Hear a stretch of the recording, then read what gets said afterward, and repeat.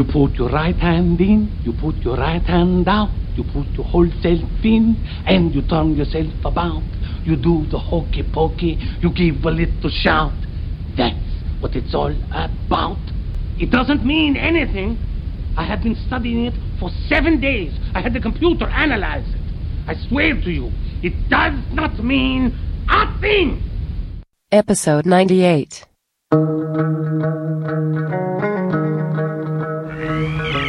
The moon with the rebel base will be in range in 30 minutes.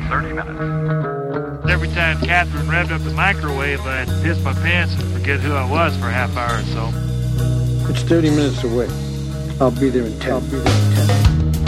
Is this a 5-minute argument or a full half hour? You have 30 minutes to move your car. You have 30 minutes to move your cube. You are listening to a half hour wasted. We are too busy to take your call.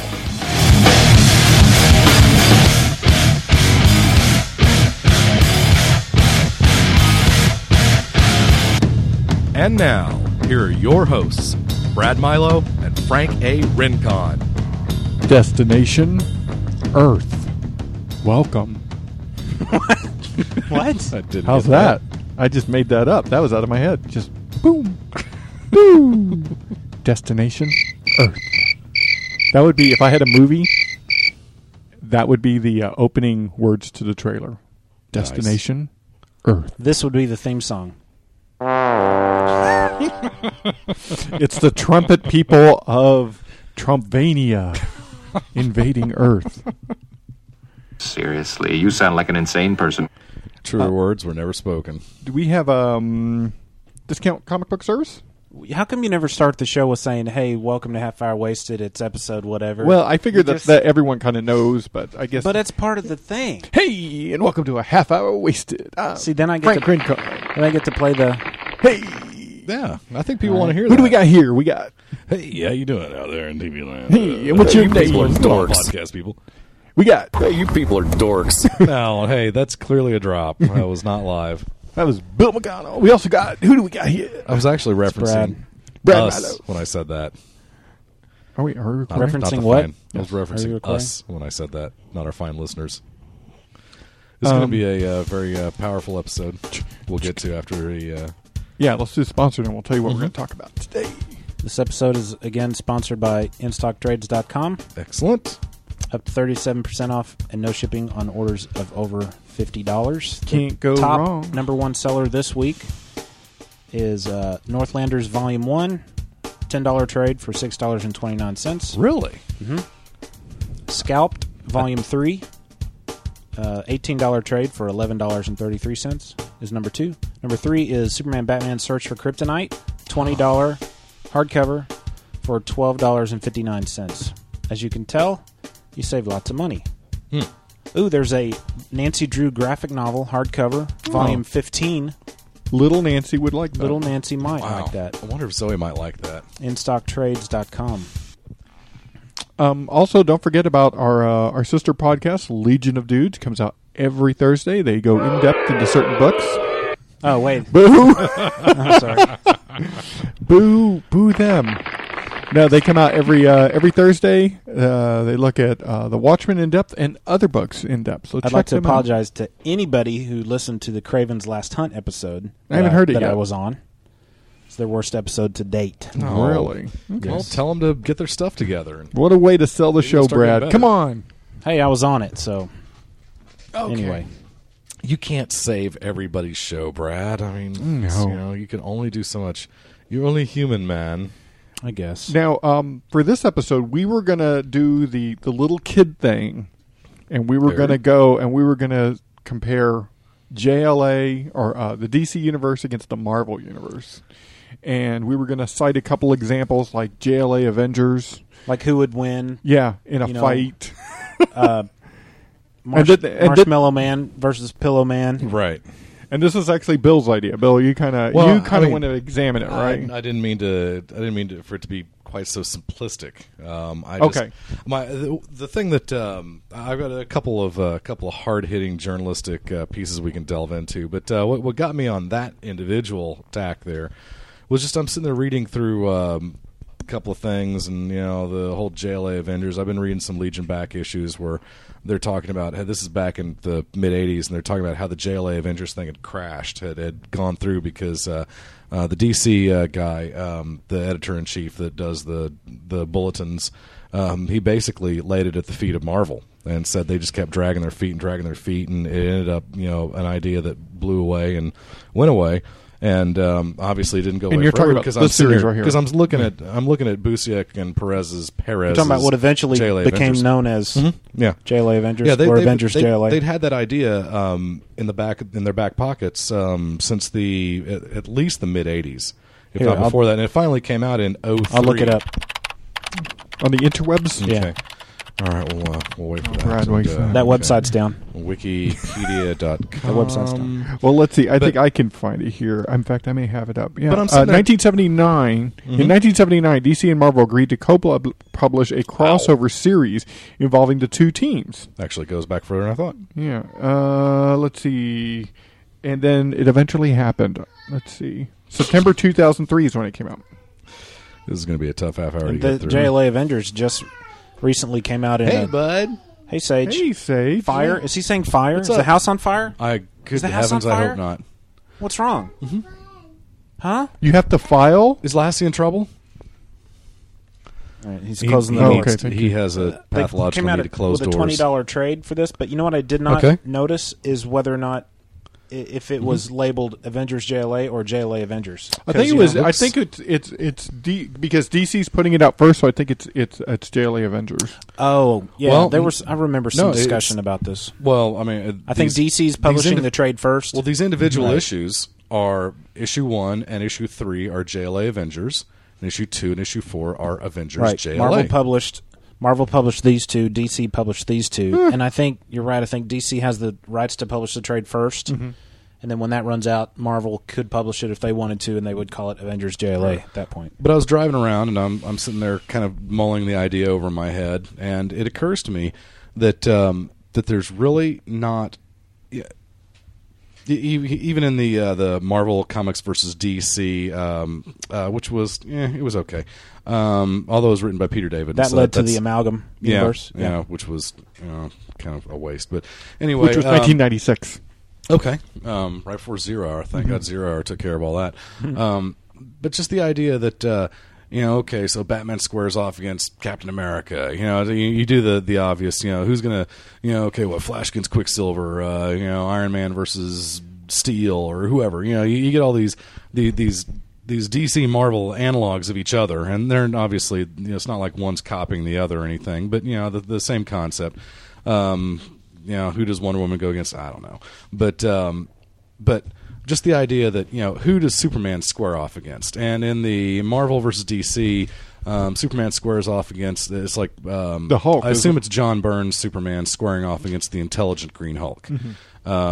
You've also seen others where Superman squares off against Thor, and I just thought to myself, you know what? There's no Marvel analog. Am I using the right word? I don't know. For Superman. There is no Marvel version of a Superman. Well, what about the dude from Squadron Supreme? Hyperion? Yeah. Isn't he supposed to be... isn't the whole Squadron Supreme supposed to be a JLA ripoff? Yeah. Yeah, it is. But the Avengers is supposed to be a JLA ripoff, too. Well, I mean, the Squadron Supreme is pretty much directly one for one. Is pretty much it literally it. Yeah, but you don't have the... I think the Squadron Supreme is technically not in the 616 universe. And maybe that's where those I's are dotted and those T's are crossed. Is that it's the 616 universe versus Earth 1 or whatever. Well, what about Sentry? But I guess Sentry's too new. Well, the Sentry's new. I know that tread lightly. I know that you are tread a lightly. huge fan of the Sentry. Okay, and I have not experienced a whole heck of a lot of Sentry. I haven't read his comic books. I saw what he did in issue 5, World War Hulk. That's about it. I understand the Sentry's supposed to have the power of 1,000,000 exploding suns, whatever the heck that's supposed to mean. But I think the Sentry is out just because he's schizophrenic. So basically, you do not want to see me get out of this chair. You're right, I don't. And you've got the comfy chair today too, which is good. I made you sit in wooden chairs before this, and I felt bad about that. But yeah, who does Superman square off in a fair fight? I mean, the closest I think you're going to get is Superman versus Thor. I would agree. But I don't think that's a good analogy either. What happened in this book, JLA Avengers? I can't remember. I haven't read it yet. Oh, that's right. I forgot. I want to before read the it. show, I want we to read found it out badly. that Frank doesn't really particularly care for it. Okay. And I said, "What's wrong with you?" And then Well, my reason Bill says he's never read it, and then I repeated myself and I said, "What's wrong with you? Issue 2. Why have Superman? you not read it?" Because Okay, Superman on the cover at least. It's Superman versus Thor. Yes. Here, huh? Yes, Superman and on versus issue Thor. 1, they're all looking off like on a soap opera poster or something.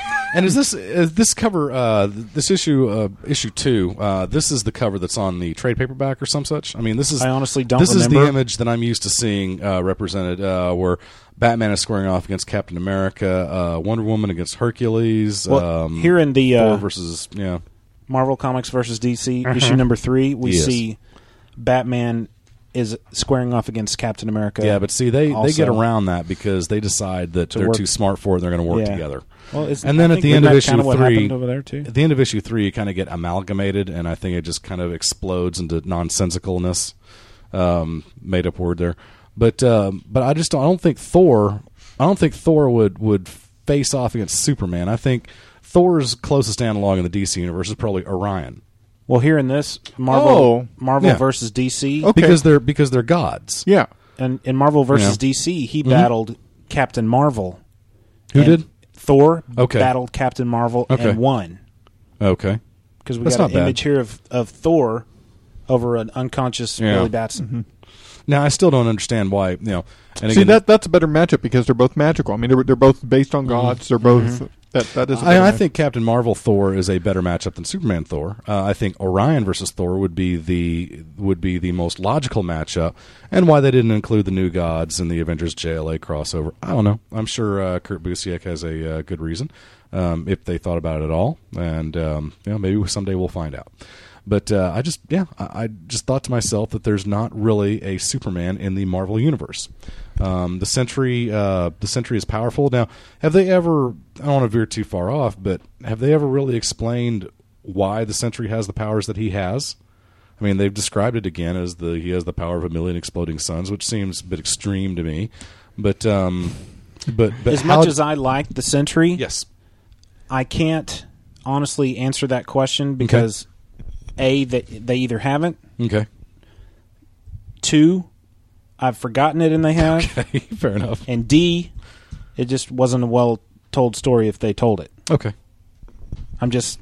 Here it is. He ate 1,000,000 suns. oh, okay. no, there was some kind of... So he actually has the gas Did he drink of a 1,000,000 potion? suns. Then I think he drank a potion. of The some Sentry? kind. Yeah, I think so. Really? I think. I can't and it gave him the remember. power of 1,000,000 exploding suns. Again, I can't remember. Man, I want one of those. Is that what turned him schizo, or was that something he dealt with before gaining his powers? Again, as much as I like that character, I have not I mean, I know that read it enough. I've read everything they've written about him, but I don't remember enough to... I mean, your superhero avatar edit this Yeah, Sentry. is the Sentry. Right. So yeah, I do not mean to demean the Sentry. I just don't know the whole Well, heck he of a lot just- about him. I know they fought the just Hulk to a hasn't- standstill. He just hasn't... yeah, I mean, he ended World War Hulk. Yeah. You know, he's obviously powerful. So they just haven't had the right person write him for So I long guess enough. the I answer guess. is I the don't know. Sentry is the Could be. is the Marvel Universe's could be. analog to Superman. Yeah. There's been almost literally no history behind the character. The Sentry's power derives from a serum that moves his molecules an instant ahead of the current timeline. Okay, that's weird. Most of his powers and their limits are unknown. Okay. He displays several abilities, including vast, superhuman strength, speed, stamina, durability, and sense. Mm-hmm. Oh, sense as in... Super hearing, super taste. Yeah, I was thinking because super he's touch. nuts. He's, but so super he schizophrenia. has... So he's always ahead. So he's kind of... So he's out of phase with everything. Doesn't necessarily explain why he'd be as powerful as the Hulk, but yeah, okay, all right. Yeah, not everything has a neat bow attached to it. A serum. Yeah, yeah. So I've always kind of wondered. I mean, I wonder if people out there in podcast land have any thoughts on that. Excuse me, Professor Brainiac. So you would think. So I'm not trying to who? be a So who would brainiac. you want? I Who would wonder. you want Superman up against in the Marvel universe? In the Marvel universe, What do you think would be the best matchup? gosh, I mean, I guess Well, it either has to be the Hyperion Sentry. or the Sentry, but Yeah. neither one of them. We'll just I gotta think we'll that's- just go with Sentry I since gotta he's think the that closest. Superman would take Hyperion out. I think he'd probably take the Sentry out too. I mean, at this Yeah. point, they haven't developed him enough for us to Right. really know exactly what the extent of his powers is. I mean, in But the if you had to pick somebody that was close, yeah. you'd have to pick Sentry. I can't think of anybody else off the top of my head. In the DC versus Marvel crossover, circa 1996, against Superman, the John Byrne, long-haired, mulleted Superman goes up against the smart green Hulk, probably written by Peter David, which is also the writer of that crossover. I'm looking for that And right now. he ends up Superman. Spoiler alert! Superman ends up taking him down, according to the story, just barely. But Yeah, here it is right here. Yep. And that's probably a pretty good matchup. But I just think the Hulk's, Hulk doesn't fly. Hulk can't breathe in space. Hulk, blah blah. I think he Hulk punches can him. speed and breathe in space now. Well, okay. I mean, I guess we saw it in World War Hulk. Yeah, was he can sitting- adapt. He was sitting on the stone ship, Yeah. riding back to Earth, and Yes, he was like, that was "Yeah, actually that's kinda whatever." cool. Yeah, that was a good moment. Here we see Superman punching him, punching. He eventually tries the heat vision on him, and that doesn't work. And finally, he dear. just punches him enough that he just falls. Yeah. Well, you see, I would think that because the Hulk gets stronger the angrier he gets, and the more isn't it just this infinite scale that I think it's an Theoretically. exponential type of deal, just- but maybe he wasn't as angry when he fought Superman as. Well, again, in this, Can I see those pages? crossover we're Yeah. referencing? Oh, here, It's the real quick. it's the smart, it's the intelligent, what Dr. Banner's brain. Yeah, in with there Hulk's he even body. says, "I prefer the name Dr. David Yeah. Bruce Banner." Which I personally I think was probably my favorite era of the Hulk. Yeah, he was. Peter David did not like the nickname the Professor, but fandom kind of named him that. Okay. That particular iteration of the Hulk's right. Okay. personality. Yes. Thought you were talking about my wife there for a minute. No. When he was in charge of the Hulk, was the leader of the Pantheon. Okay. Some of the best Peter wouldn't- David Hulk stuff ever was that Pantheon stuff. But You wouldn't like my wife when she's angry. don't make her angry. Let's not make the professor angry, please. Luckily, she's a lot more level-headed than I am. So interesting. And my guess is that you could, if you want to geek out and start, trying to figure all this stuff out, objectively, you might say that the Hulk's professor, Where's the other? Hulk's oh, here. professorship, that his brain keeps him from getting infinitely mad. Okay. I think that's probably fair to say. And again, call in. You got 20 minutes left, and let us know what you think about that. Well, let's talk about like X-Men in DC. What would be the DC equivalent of the X-Men? Is it Doom Patrol? Oh, you mean as a group? Yeah. I wouldn't. So DC's really not. I think Just like teaming with mutants, are they? Yeah, no, they're not. Well, I mean, technically, you might have to say it would be the Legion for one reason, because when Dave Cockrum, when the Legion really got up and running, is that the youngling? I He's put on good. a TV show. He ought to be all right. He's fine. He's playing with the fireplace poker. He's good. But Dave Cockrum swinging at the television set. But when Dave Cockrum and Carrie Bates kind of really got the Legion up and running, a lot of the ideas that Dave Cockrum brought to the Legion were ideas that he'd gotten shut out of using with the X-Men, or is it vice versa? Wait a minute. Yeah, that's a good point A lot what you're of a lot of stuff that he wanted to do with the Legion, he had to wait to do with the X-Men, like the character of Nightcrawler. That was something he created for the Legion, and for whatever reason, I've read this before and I forget right off the top of my head, but they decided they didn't want to let him do it. And so you had a lot of characters that he introduced as X-Men that were originally going to be Legion. Now, there's way too many Legionnaires. Of course, I guess until Wanda Maximoff did her thing, I guess there were plenty of mutants, and you could have had a dang near fair fight. Throw all Alpha Flight and the Morlocks and X-Men proper and X-Men Elite and X-Men Extreme and all that. Yeah, I think you could have. You could make a case for that. Okay. I was in the Marvel versus DC. Wolverine fought Lobo. Yeah, and if I remember correctly, crazy. Didn't Wolverine take him out? Yeah, I think Wolverine did in fact take him out as well. He should have. Wonder Woman fought Storm. Yeah.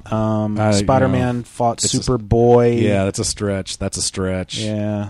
Just Spider-Man and Super anybody. Catwoman fought Elektra. Fight. Yeah, and that's a good fight. Silver Surfer was Green Lantern. Captain Marvel, Thor. Wolverine took Lobo out here. And Green Lantern, and both cosmic type of. Hulk and Lobo would have been a good matchup. Yeah, they're both real brutes. Yeah, Elektra beat Catwoman. Has Lobo ever been really well defined though? I mean, he's been so many things to so many different people. I mean, he showed up in the Omega Man, and I know he did a I'm trying to remember what it was. He did a fairly significant arc. Was it Legion? I'm just getting hung up on that, I think. Here's a little Nightcrawler stuff going back to it. When Nightcrawler was first submitted as a character, it was for DC's Legion of Superheroes, but DC turned him down, believing he looked too alien. Okay. Len Wein later sold the character to Marvel as an X-Men character. Wow. So Cockrum didn't necessarily have anything to do with that? Well, I'm reading from Wiki, so take it for what it's worth. Did Len do that with Dave's blessing, or was it actually not Cockrum's idea? Len has said that he wrote him as a kind of tragic monster, and this was fairly apparent from the first scene in Giant-Sized X-Men #1 involving his fight from the mob and his subsequent reaction.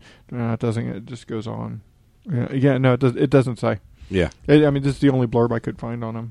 Well, I'll tell you one thing. I thought the kind of my to thumbnail it, to boil it all down.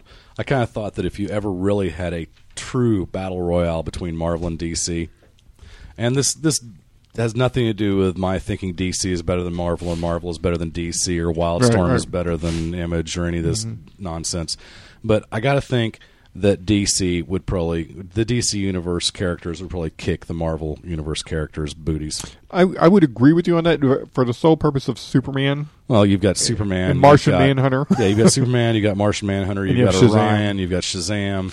You got 4 characters there that are all like Superman level types. And show me, again, you've got the Hulk, who's a flawed character. You've got the Thing, who's, not as strong as the Hulk and his powers are more limited. You've got, I don't think the Marvel characters, I don't think they could hang with the DC characters, because I guarantee a Flash is quicker than Quicksilver, and Well, I mean, and they shouldn't be the same either, because then we just have mirror images of the same thing, and that's boring, And that's not even including Green Lantern and Wonder Woman, who are as powerful as can be. Mm-hmm. I mean, geez, we're seeing. We're seeing that the Green Lanterns theoretically are supposed to be as powerful as anything in existence too. I think I mentioned this before, but but the way I see the two universes is the DC universe is more like kind of Greek gods. They're mythical because they're so powerful that they could never really exist only in imagination. And Marvel universes are just more of those heroes that you can grasp onto. You can relate to them. We could be a Spider-Man. We could be a Spider-Woman, whatever, Yeah. That could actually happen to us. And that's one thing. Marvel has always been more earthy, more kind of grounded in something closer to reality. I think that's why I gravitate towards them. And you know what? When I was a kid, the first thing I loved was DC, just because it was splashy and iconic. And as I got a little bit older, and I mean 10, 12, I started gravitating more towards Marvel, maybe because it was a little grittier and a little more real, if you want. And nowadays, I don't have a preference. If you put me on a desert island and said you can have DC's back issue, back catalog, or you can have Marvel's back catalog, probably take DC's. It would require an awful lot of thought, and I don't think I'd change my mind on that. But yeah, okay. What do we have here? Just flipping through issue number 4 of DC versus Marvel. See, just how sad for this 4-issue Prestige miniseries coming up. It's an old ad for Kingdom Come. Wow, cool. It's just kind of crazy seeing it like it's something new. It's called The Ultimate Elseworld Saga. Wow. It's a little tale. That We was think the it might be ultimate kind of a Elseworld, big yes. deal. We're not sure. This might turn out to be okay. Huh? Hey, concerning costumes and stuff like that, who do you just overall? Who do you think have the better costumes, Marvel or DC? I don't know. There's the one thing I like about kinds. the one thing I've always liked about DC is that most of their heroes, they attach an icon to themselves. Superman has the S, Batman has the bat, Flash has the Bolt, and What's up, Cat? That cat knows not to get in my lap. And Marvel does have that, but just not to the same extent. Yeah, I can't really. I mean, Spider-Man has a spider on his chest. You're right there. I think logos. Wolverine doesn't really have a logo. He doesn't have a logo. Hulk Daredevil doesn't have has a logo. the DD sometimes, but I think the logo, the branding is more important to the DC character than the Marvel character because what logo does Wolverine or the Thor or Hulk or any of that? I mean, Cat, Fantastic Four, yes. Okay, Cat. You are cruising for a bruising. You got it. Yeah, that's a heavy ass cat too, man. I kitty. I don't know. If you were ever going to like a cat, you might like this one, but you know what? I'm not going to press my luck and ask for miracles. So actually, I could care less for cats. As I look. Well, he but cares, it keeps coming he to cares me for you. As I look through this, I like versus animals. Marvel, That's what it is. Yeah, it's the Ben Reilly Spider-Man, so he's got that different costume on. It's Ben just Reilly, weird looking. Really? Yeah, Okay. because That's a show in that was when itself. he had been replaced. He was Peter Parker. the clone or whatever. Yeah. It's so weird. I mean, I've been into comic books, pretty much all my life, but I've got, just because I kind of got out of them in the mid '80s and got back into them in the mid '90s and got out of them a few years later and got back into them in the early aughts, and so there's some fairly significant holes in my in my memories of the DC and Marvel universes. And yeah, every now and again you'll throw something out like that Ben Reilly Spider-Man. I kind of know what you're talking about, but what? The Clone Saga. There is some website on there. I'm sure we can find it that breaks down Life why. of Riley. Is that what it's called? Yeah, it's awesome. It breaks down why that happened, the whole Ben Reilly thing. I mean, it's like behind like the scenes, and it's really Cool. very interesting. We should put that in the show notes. You're talking like editorial decisions made for the Yeah, there's some of that in stuff. there. Yeah, It's like some guy's interesting. dissertation on it. Oh wow, it's very interesting. I like it a lot. That cat wants your attention, Frank. He So, will not relax until he gets it. Let's come up with more obscure characters. You know what I was gonna do is bring my Marvel and All right. DC Bouncing boy. Marvel and DC encyclopedias and just open a page and point. Okay. In DC, open a page and point in Marvel and say, okay, who would win in these? This battle. All right, Bouncing Boy versus the Blob. I'm not familiar enough with Bouncing Boy. Is all he does is bounce? He bounces. That's his power, basically. Is he? How can bounces. that possibly come in handy? Well, you'd be surprised the stories that they It works. It works from time to time. Yeah, you better not press your luck there, Bradley, Mr. Tumnus. That's I'm not his afraid name, by to the hit a way. cat. His name is Mr. Tumnus. Mr. Tumnus. Yeah. What does that even mean? Really? Yeah. Wow. Okay, people call in. You got 9 minutes left. Fill Brad in. No, Mr. Tumnus is the character from Lion, Witch, and the Wardrobe, the first Narnia movie, first Narnia book. Yeah. I should say. Actually, I guess Never read it. But again, I don't want to veer off, but technically the first Narnia book was The Magician's Nephew, which was the sixth book in the run that I had when I was a kid. There are 7 books in the Chronicles of Narnia series, and they go roughly in chronological order. But the sixth book is technically a prequel to all the others. So there you go. Those are good books. C.S. Lewis was cool. He and Tolkien and a number of other authors were all literally kind of in a club back in the day. They'd meet for lunch and tea and scones and stuff like that on a regular basis, and they'd talk theory and describe their ideas. Okay, excuse me. I'm sorry. Mic down, mic down, mic down, mic down, mic down, mic down. Oh my goodness gracious! Jeez, dude, I'm trying to help out. I'm trying to fill some time out. No, you did a good job. It's just I didn't care. Yeah, but okay. So anyway, Mr. Tumnus is a character in the Okay. Look at all this love I'm getting right over here. I know it's the I orange got a dog animals. on this side and a cat on the this orange side. animals actually give a wit about people. Okay, give well, a wit. so let's just What? throw some out there. Oh, did you guys see that episode where the new Brian came? No. In the Family Guy. Yeah. Is that the last episode? Yeah, that was the Okay, last episode. Oh, then I haven't seen the last Still on the episode. TiVo. Still haven't seen it. Okay. Dang it. Because they reprised the whip joke. And it kind of changes my opinion of Stewie. Because I've always kind of loved him. Really? But, and you have to see it to talk about it. So is this the third time that they've done Yes, it? yes. Okay. And it's the way it's presented, and again, I'm reading way too deep into what Stewie is, but he is, and I guess we've known this. He's a real kind of what's the word I'm looking for? I can't think of the word. Love now. to help you out, but I'm afraid to go where I think you're going. Yeah, I'm gonna make you stew in this. Okay.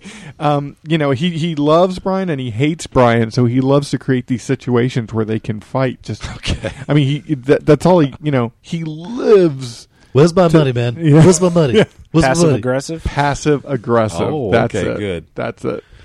Stewie is just a passive aggressive 1-year-old. But off track. Okay. All right. Well, let's do.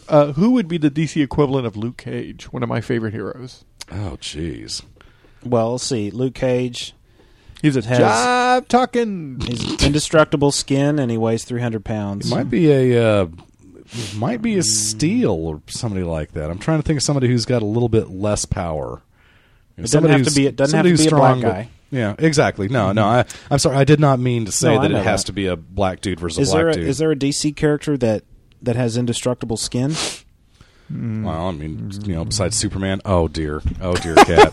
Get Brad, away. Run away, cat. Question, Run away. never grab a It's cat for your because own they'll good. dig in. You lift them. Grab them by the scruff. Yeah. I They will love grab. that. No, it'll cat. it'll be to your detriment. I will if you I don't- grab it. I will grab the cat and show it who's boss. It will show you who's boss before you Don't show worry, it. he knows I'm who not the alpha afraid. males are. I can't think of anybody that's like Luke Cage in the DC universe. I gotta think that there's got to be a Legion of Superheroes member, something like if say Stone Boy could move while he was stoned, that might be a good one. But he can't. That's an issue. That's a bit of a limitation there for him. Okay. Well, going on to DC's side. I'm sure there's one. Yeah. Okay. Cool. I'm failing. So. Well, okay. Booster Gold. Fire off What the what's alert. the what would be the Marvel equivalent of a Booster Gold? Does Booster Gold They don't only do has a- powers because of his flight ring, right? They don't do a lot of time travel in Marvel. Well, no, but I mean, think of his personality because he is somewhat flawed. I mean, he's a guy who wants to be loved. He really does. He wants everyone to know that he's a hero. He's not really a hero. He just wants people to think that he's a hero. Yeah, that's interesting because usually that kind of mercenary, that very real mercenary kind of idea is something that's more in place in the Marvel universe. Yeah, I mean, he wants all the reward and do very little of the work. The only one that I could think of that might be similar is Where's my super suit? Johnny Storm. Like he wants to be loved by everybody. That's the only similarity I can Yeah. pull between the Okay. two of them. It's not bad. It's not bad. It's not bad. Yeah, I wasn't expecting us to drill down to actual characters. I wasn't prepared for that. Well, I'm just trying to, think of stuff that's. Yeah, but stuff like Namor versus Aquaman. It's not. I don't think it's really a fair comparison. But that's okay. I would. Wolverine versus Lobo. That's a stretch, brother. Yeah, that is. I mean, some of this stuff makes sense, But again, Wonder Woman versus Storm, okay. I mean, Storm's probably about the best Marvel's got, but there's no way that Storm would ever win a fight straight up against Wonder Woman. Now, maybe if Storm could fly above her and electrocute her or something like that, maybe she gets somewhere with that. But I don't know. Well, what about more like what brand has the more interesting powers overall? I mean, because a lot of them are similar. They can fly, they're super strength and stuff like that. But I mean, overall, who has the more interesting powers? I don't think that could be more subjective, but I would realize probably that it's very subjective. I would give the nod to Marvel on that one. I would too. Yeah. Just because I think that So would I. the DC universe has lots of I'm strong, I'm fast, and I can fly. Yeah. Maybe I'm made of magic, but you get a lot of characters who kind of duplicate each other's powers in the DC universe, and there's not really a good analog for Captain America, or Wolverine, or the Thing, or Spider-Man, or Silver Surfer. You could probably go quite a ways further down too. There's like Storm. Who's the DC analog to Storm? Weather Wizard. Yeah, I mean, do you want to start including villains in this too? Oh yeah, yeah. That's a good one, Weather Wizard. Hadn't thought of that. But he has to have a wand, and he's technology based, isn't he? Yeah, I think so. That's the one thing I've always kind of not. I've always wanted it to be either or. Oh, it's my allergies. Allergies killing you. Your eyes red. Brad was asking, why am I all cat, teary-eyed? Wasn't it? Yeah. Oh, sorry about that. Well, once it touched me, I knew I was gone. So. Oh dear! Don't touch your face. Yeah. Again. I've always had a trouble a little bit with magic at least in the DC universe, because it can just be, you don't really get a sense of effort, even though they try to draw it and tell it in the storyline. Okay. It's just like, I need to conjure up this spell, that's kind of hard for me to connect to. But when it's technology based, okay, they're building a machine. Okay, I can see that. Okay, things aren't working. Okay, that makes sense to me because of the science involved, or the faux science involved. But with magic, it's like, I have to make this incarnation that will protect us, but it takes all my concentration. And to me, at least on a comic book, it doesn't translate well. My big problem with the magic based characters in either either publisher is just the simple fact that you've constantly got to depower them, because otherwise they could theoretically do anything. Yeah. Like, magic is boring. What I want to know is, how is it that Dr. Fate has had nothing to do with any of the crises DC has ever faced? They've managed to get him out of the picture. Hey, guess what? They did the same thing to Doctor Strange in the Marvel Universe. Mm-hmm. What did he have to do with any of the recent crises? The House of M, the World War, the Civil War, the Secret Invasion. They found a way to get the magic characters out of the way because they could. That's too easy. Yeah. Well, they could throw a monkey wrench into things, and you've gone from. And what I hate is the vacillation of the characters. I loved Dr. Fate when I was a kid. I read a bunch about him. I do love his costume. But I don't know what my favorite thing about him. Yeah, I don't know. I don't know what he can do these days. And I see him more in the Justice League Unlimited cartoon than I do in a comic book these days. But yeah, just the idea that they've got to take these characters and they've got to get them out of the way for their big events. I mean, World War Hulk, they had to. I thought it just killed me. Was it the Doctor Strange? Wasn't it in Civil War when he basically himself said, "Oh, I can't get involved because I could just snap my fingers and fix it, and you must solve your own problems, basically." Right. I just, number one, that's a cop out. If you can do something about it, and I guess in the Civil War, again, that was such a subjective thing. It's like, which side is right? It's just good question. It's subjective, and there is no right answer to that. So I understand why he recused himself from making decisions like that would affect everything. But like with World War Hulk, I guess Doctor Strange tried to. Yeah, he got involved with, what's the character's name, Zom or whatever. Yeah. God, that was great. That and again, I'm a huge Doctor Strange head, and one of the first collections of Doctor Strange comics I ever got was one of those big oversized ones that you buy for $1.50 back in the mid '70s. Oh yeah, and I've still got it around. I'm trying to remember where, but he ends up fighting this character Zom, and that is a great storyline. And when they were getting ready to introduce that to World War Hulk, I could not have been more jazzed. And the way they finished that little storyline nugget up just made me want to puke. I mean, they dispensed with that idea so fast. They just, okay, Hulk's still stronger than you and Zom put together. It's like, no, you're not. I couldn't disagree with that more, and it just kind of hacked me off. There's talk in the next, maybe 3 or 4 years from now, a Doctor Strange movie. Bring it on, dude. Now, there is a Doctor Strange animated movie, right? Which I haven't seen. I saw it. It was interesting.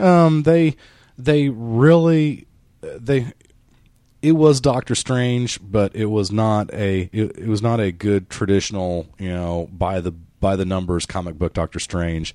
Like his nemesis is Baron Mordo, and Baron Mordo was like his kind of his right hand man in the comic. I mean, or in the cartoon, and they included all the big characters in the cartoon, but they had them in different roles, and so it was cool, but it was worth seeing. I mean, if you got an hour and a half to kill someday, you will not, I don't know. There are lots of worse movies out there. I've actually been the first Ultimate Avengers movie. Yeah, I'm actually that was horrible. Very disappointed since Marvel started that animation line. I agree.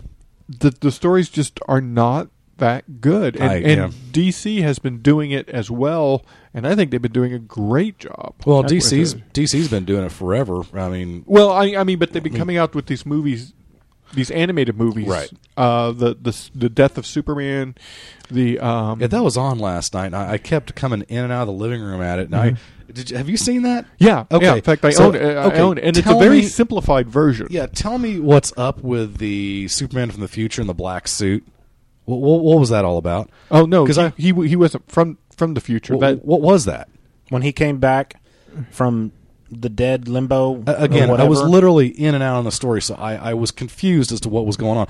I've got the Death of Superman trade. I've read it, and I'm really impressed by it. I mean, first of all, the movie itself is just a simplified version, just like the JLA universe. Okay. The JLA animated series. Yeah, so they've done. They've had event storylines that are events, DC events that we're all familiar with, but just simplified. I mean, just very linear, no branching off or anything like that, because their universe was simple. And I can't remember the details, but you have to watch the whole thing. But it's just very simple. It's just Superman is presumed dead. He fights Doomsday, presumed dead, but Lex Luthor, of course, had a clone waiting, and so he sends his clone out who listens to everything Superman says, or does this Superman listens to Lex Luthor. I'm sorry, is this a clone of Superman? Yeah. Really? That Lex Luthor did. Okay. I think that's how it happened. All right. In fact, I'm going to... So to do in the cartoon, you two talk. I'm going to look in the that cartoon. up. Does Doomsday actually dispense with Superman like he does in the comic? Yes, but Superman never really died because he didn't die in the comics. Because he didn't really die, or because it was a clone. Well, in the comic books, he really did die, didn't he? No, he was in some kind of limbo. Oh, you're kidding me. No, yeah, no, he never really died. Oh, good heavens! No, he was in some kind of limbo, and his paw, was able to draw him back into the real world through his love and all that stuff. Oh, and then when he came back in the real world, that's when he donned the black and silver Kryptonian suit.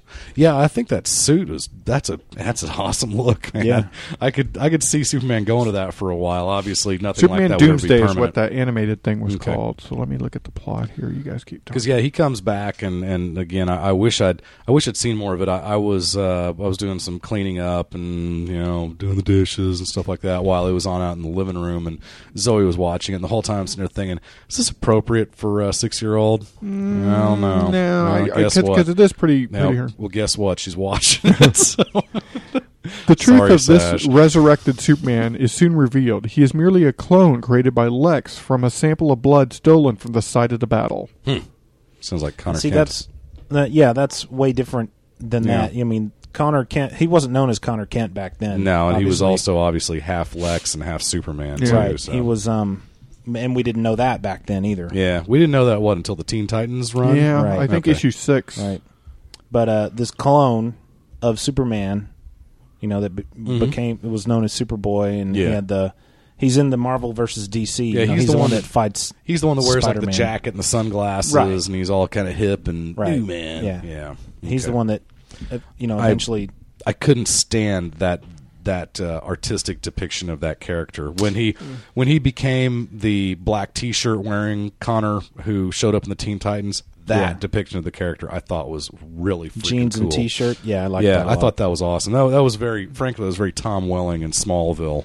The first version of him, just the jacket and it just seemed like too much. There were too many accessories involved. Well, just trying way too hard to make him hip. Yeah, I liked that Superboy comic that started though. Okay. I've never read it. I'm just talking about his look. I'm just talking about his was look. the artist. Okay. I Yeah, think I've Carl never. Kiesel was the inker. Cool. I've never but I read liked either. It a lot. Yeah. But that was good stuff. Wrap it up.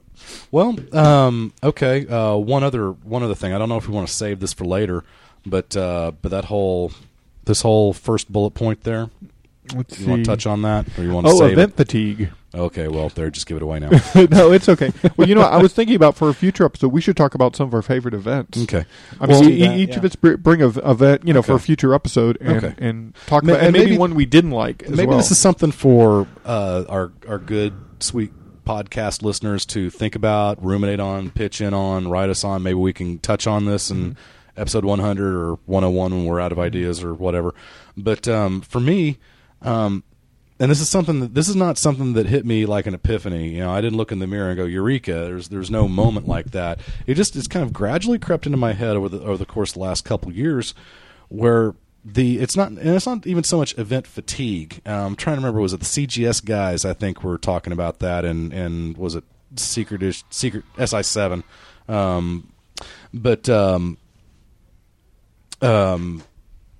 Just the idea that you've got so many events now, and they come so fast furious. And at one point, it was like, okay, here's 6 months. Here's the summer event, and okay, y'all, please enjoy this. Go away, come back, next year for our next event. And now it's like they're stretching these dang things out to the point where one event leads into another event, and you just don't get a break from it. And I wonder if the people agree with me that it's getting to the point where the actual titles, the actual Superman, Batman, Flash, these titles are almost becoming superfluous to the events themselves. I mean, it's like, why do I need to read Superman when he's showing up in Final Crisis? It's like, why do I need to waste my time reading this Wonder Woman comic when she's going to have something to do here? And it's extra confusing because I realize you don't want to tie every single comic book into the event. You need to let them have their own breathing space too. But the idea that it's almost getting confusing, and I'm having this minor issue with like the Justice Society. Justice League seems to have nothing to do with what's going on in the DC universe right now. They're decent stories. I don't mind Dwayne McDuffie. But the Justice Society, they're doing such a killer arc right now. This whole Gog Magog, the beginnings of Kingdom Come kind of thing. But where the heck is this supposed to fit into the Final Crisis timeline? Because it obviously has to, it's obviously happening, but is it happening before or after or concurrently or, and there's no explanation. They're not even trying to give us a hint, to explain this. I mean, it would be nice, at least this, like the Superman special, this Kingdom Come Superman special we touched on last issue. It says at the bottom of page 1, I believe, yes, this takes place after Justice Society of America number 20. Mike. So at least they let you know where in the timeline this fits, but I'm really enjoying the Justice Society, this whole arc that's going on right now, maybe even more than Final Crisis. In fact, I'm enjoying it more than Final Crisis. I don't know if it's a better story, but these things should fit in at least a little tiny bit. I think I don't know. And obvious Where am I going that with this? DC is unable to do that in any efficient way. Yeah, and that does seem like it's a failing on Dan DiDio and DC's part to give us a good timeline. That's something that Marvel has always done better. I think they've done it better. They haven't always been perfect, but they've done it better. Well, Yeah. I And this is think coming from someone who kind of prefers DC over Marvel. I mean, it's not. I think DC did a good job of it during Infinite Crisis. I mean, tying everything together, and especially the ending part. Mm-hmm. It just kind of depends on the story pacing and how things are going. The writers involved and what they have planned for the future. Mm-hmm. As of right now, you're right. Everything's all over the place. At With one DC. point, the DCU was fairly coherent, and kind of towards the end of Countdown, things got really wacky, and I was like, "Well, what is this?" I would argue, with the beginning of Countdown, things got wacky and not in a good way. Fair enough. Maybe the whole World War III thing leading into Countdown, or is that how it worked? Well, that happened 52. Then after 52 ended, I think was the end of the Infinite Crisis Golden Age, because they had just come out that 1 year later. Okay. There was stuff that was being revealed in books that were happening simultaneously in 52. They were all just these little golden nuggets, and once they tried to capture lightning in a bottle with Countdown, and that was a mess because things are happening in Countdown that hadn't happened in Green Lantern yet. That the all new Atom was behind, so stories weren't why is the Atom here and not there, and I mean, there was a big struggle with me for that, and I think that's just they didn't have where they're headed now paced out as well as it was with We'll talk about beating a dead horse, but this whole, okay, so did Darkseid die at the end of Countdown issue 2? See? And that's another confusion because there's had the Death of the New Gods play into it. And, basically, Countdown. Grant Morrison turned in his outline for Final Crisis, and DC Editorial ignored it. Okay. And just did what they wanted to do with Countdown. Yeah, and again, I'm sorry, we're beating a dead horse here, but the whole Mary Marvel, she's good, she's bad, she's good. Well, we decided to ignore what Grant Morrison needed. But then at the very end, it's like he needed Mary Marvel to be to be in such a place mentally that they had to do something to fix it, and it just it seems like the DC universe has been kind of playing catch up with itself for the last year now, and this is coming from someone that really kind of prefers DC. I think since Countdown, things have been very maybe not. That's not even right. Since the end of 52 Infinite Crisis, 1 year later, things have just not been good with continuity wise in DC. But you know what? This whole event fatigue, I don't get it because as long as the story's good. And I think when you say event fatigue, people that are experiencing event fatigue, they're tired of having to buy Civil War and its associated miniseries and tie-in books. Then we went from Civil War immediately to World War Hulk, Planet Hulk or whatever. Then we went to World War Hulk and we got tie-ins. Now we're in whatever it is we're in now, and we got tie-ins. Then we're going to be in Dark Reign, and we'll probably have tie-ins. And I think that's a great point. The term event fatigue, I think, at least for me, is kind of a misnomer. I don't really mean tired of events because those things are cool, and I cannot wait for the Blackest Night to come out. Jonesing for the Blackest Night. I'm there. I'm already there. You've already pre-order me up. Did you read Final Crisis: Rage of the Red Lanterns? Yes, I did, and that was maybe the second best comic book I've read in the last few months after the Superman. I thought that Rage of the Red Lanterns was just impeccable. Have you seen the solicits for every page of it? Is it January? Or February? No, I don't usually for DC. No, I don't go into the previews and stuff. So for the Green Lantern issue that's in that book, they've got a picture of Agent Orange, which is the leader of the Orange Lanterns. Okay. They're what? Just gorgeous. Greed or what is the orange? Avarice. Orange is avarice. Okay, greed. All right. But Blackest Night, I'm just ready. I'm ready for it. Yeah, and I think it's going to be cool to get to a point where the events don't have to be, earth-shattering, universe-shattering, timeline-shattering. I think, you can easily get to a point, and again, this is something Marvel does. Marvel doesn't have to blow up the universe, every time. And we haven't even touched on freaking Ultimatum yet. And again, I'm a big fan of the Ultimate Universe, and I read the first issue of Ultimatum, and because we've been seeing the March and Ultimatum banner for months now. And I finally read that Ultimatum issue 1, and I finished it, and I said, "That's it? Please tell me you've got bigger plans than this." That's the first issue. I'm worried. I'm worried about that first Ultimatum. Issue. And it's only going to be 5 issues long. Though I have to admit that free comic that Marvel came out, the Ultimate Saga, is that what it's called? Yeah, that was good. Yeah, and it kind of told from the whole story of the and the Ultimate Universe, and whether it was by design or just. Or managing to connect the dots the way they did. They managed to just make. I bet it was by design. I bet the Ultimate Marvel Universe has unfolded just the way they wanted it to. I mean, they planned it all. Yeah, I just have I do hope that the whole Ultimate Universe has been kind of by design up to this point. I hope it's not just scattershoot. Okay, let's figure out a way to tie all this stuff in. I'd kind of like to think that maybe not at first, but they've been kind of building toward this for a while. I think they've been building to it from the start, because in the first issue of Ultimate Spider-Man #1, Peter Parker, I'm pretty sure that's the issue, Peter Parker meets Bruce Banner. Oh, wow. And he says something like, "You're involved too, it's all tied together, that's the secret, that's what they don't want you to know, it's all, we're all connected," something like that. So they planted that seed way back. And they're still planting seeds and building, and it's like, you're into the stinking event. It's like, quit giving us seeds and start giving us meat, man. I never want to see Mark Miller and Brian Michael Bendis leave Marvel and go to DC, and I never want to see Jeff Johns leave DC and go to Marvel. Agreed. Jeff Johns has been at Marvel before. Really? Wrote what the did he Avengers. for a while. Oh yeah. Post Okay, Kurt I've actually Busiek. got some of those. Yes, you're And exactly I think right. it was pretty lackluster. Yeah. I never want to see Jeff Johns do anything but the DC universe. Never.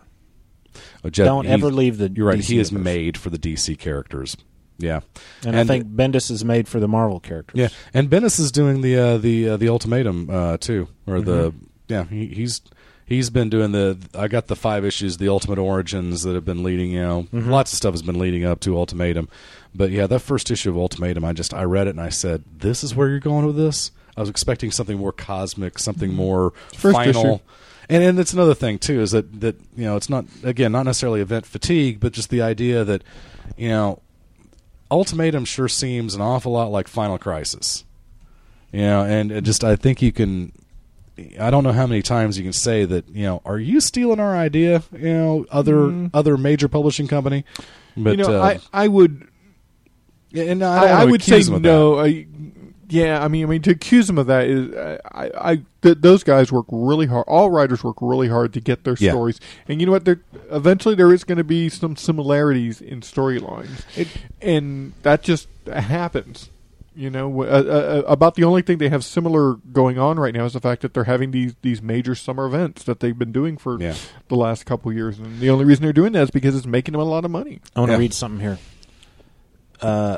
As was announced last evening at Marvel, this is from Newsarama. Okay. Published on September the 9th. I don't go to Newsarama. I don't often remember enough. ever hearing this, but Mark Miller's previously announced Return of the Ultimate Universe will take the form of Ultimate Avengers, a project due to debut in early 2009. Okay. More specifically, the miniseries/series with a yet unnamed artist will be set in the post-Ultimatum Ultimate Universe. Mm-hmm. That is, in a changed Ultimate Universe. Excellent. Let's see. Mark Miller says Ultimate Avengers will be the big daddy of the Ultimate Universe as of issue 1. This is the Ultimate Lines event book. It's like Civil War or Secret Invasion, happening twice a year as 2 crossover events take place annually with a new artist and a new cast of characters every 6 issues. Well, what suckered me into the Ultimate Universe was Millar's run on Millar and Land's run on the Fantastic Four. Because I've never read an Ultimate Spider-Man. I know you got them when they came out and looked like a cool idea. Just one of those can't have everything you want. Mm-hmm. Yeah, I read the first few, and I, on principle, didn't read any more because I didn't want to have to. I didn't want my brain to have to do with 2 different continuities. Yeah. Maybe hey Zoe, maybe that's further evidence that I'm not as intelligent as I would like to think I am. But yeah, you only got so many brain cells in your head, and when you start using the ones up in front, the ones in back have to go. I guess sometimes if you want to save the ones in back, you don't want to fill anything up in front. I mean, we got the Final family Crisis here, so- 5 has been delayed again till December. Stop. Yeah, it has. Why? I don't know. They were having artist issues. I mean, I understand that. Who's it going to be? Doug Mankey is doing issue 7 now. Yeah. They're not even having J.G. Jones do issues. He issue gave 7? a very cryptic message that he could not keep up with the schedule for reasons he didn't want to go into. I He don't basically understand was that. taking the blame for it. I mean, I don't understand that because I would understand if it's there's a lot of artists out there who do incredibly detailed work, like Hitch, Brian Hitch. I understand when Millar and Hitch, when their stuff on the Ultimates is getting delayed, because you look at Hitch's work and you go, okay, I kind of understand why it took you longer than 30 days to knock this artwork out of the park. But J.G. Jones's stuff is. I mean, I don't look at it and think to myself, there's no way you could possibly knock out 20 pages in 30 days. And this is just seen from what I've seen from my days as being a producer. Yes. People can be on schedule all the time and do a great job. Yeah. But then something happens. Yeah. And it can be personal or it can be a mental block, and suddenly they just can't produce the work. Yeah. And we all think, oh, it's just easy, just draw it, just write it, because a lot of times we would just say, look, we need this material, just write it. You think J.G. Jones he ran to a couple of those 2,000 bad pages or something and start over? I think we don't know what happened. It could have been something personal. It could have been something that he's just burnt out and he can't do it. And And that's part about of being human, of being an artist. Sometimes you just can't do it. Well, and what's a And- drag and- is that his art has been. I originally was fairly apprehensive because I saw his covers on, was it Countdown or 52? I'm trying to remember which is Countdown, I guess. Yeah. I thought his art was interesting, but I didn't see how it was going to tie into. I didn't see how I was going to be able to support an entire Final Crisis. But I think his style is perfect for this, and I've heard, this is not just me, but I've heard a lot of people say that Pacheco does not.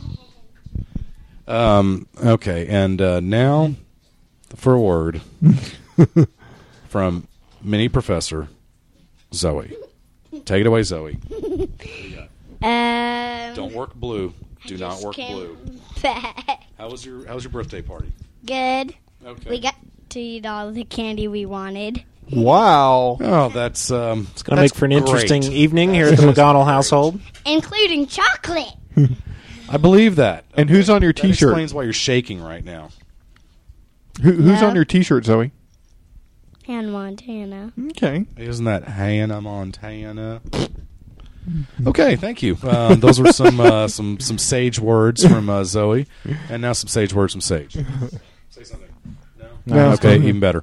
All right, we got to get out. Yeah, let's go ahead and wrap up. We can always beep it. We can always beep it. No, I don't want it. Why you? Sounds like You you've had don't plenty need of candy. no more candy, Sounds Zoe. like you've had plenty. Go ahead and put that down. All right. Well, let's wrap her up. So anyway, so seriously, I hope we didn't go too far into it because I would like to retouch on this whole concept, Yeah. at a later date. Again, maybe good people out there in podcast land have input or thoughts on this that can steer us in a more cohesive direction. Nobody So, listens to this show.